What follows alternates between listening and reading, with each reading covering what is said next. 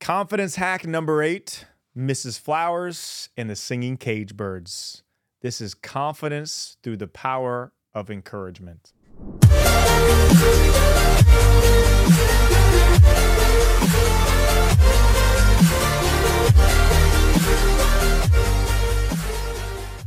Hi, I'm David Nurse. I coach NBA players, CEOs, and high performers on how to hack their confidence.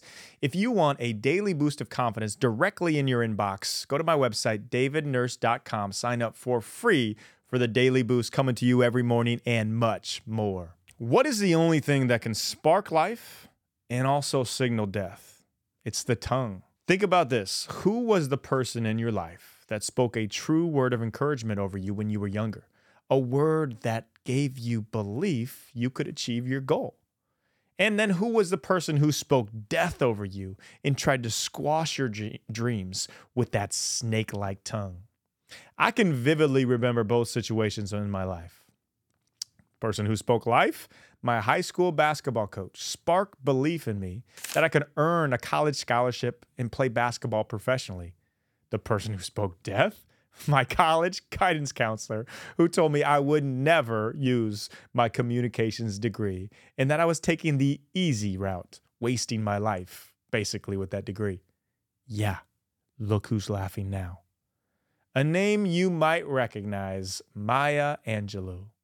A name you might not recognize, Bertha Flowers. Here's the cold, hard facts. Maya Angelou would not be who she was without Bertha. At age 7, Maya was raped by her mother's boyfriend. He was jailed, and upon release from jail, he was killed. I know, it's a lot. It's heavy. Thinking that her confession was the reason the villain was killed, Angelou went mute for 6 years. What looked like insurmountable odds to overcome, Maya was blessed with the muse next door. Enter stage right, the neighbor, Bertha Flowers. Bertha took a genuine interest in Maya. One day, as she saw Maya out in the yard, she approached the young, shy Maya and handed her a book of poems. Maya resented it at first, but Bertha was not one to give up easily. She saw something in Maya that no one else could see. She saw a sweet, loving heart that had so much to offer the world. And in her autobiography, I Know Why the Caged Bird Sings, Maya Angelou describes Bertha Flowers. Angelou writes, she had the grace of control to appear warm in the coldest weather. And on the hot Arkansas summer days, it seems she had a private breeze which swirled around her, cooling her.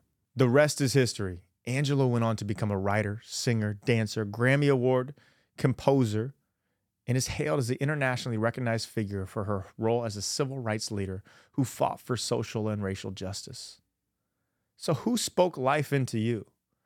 Or is there someone you need to reach out today that will give you permission to go for your dreams? Do you need that now? You had it when you were younger, but also can you be that person for someone else? Now, who spoke death into you? What lie do you need to release yourself from in your past?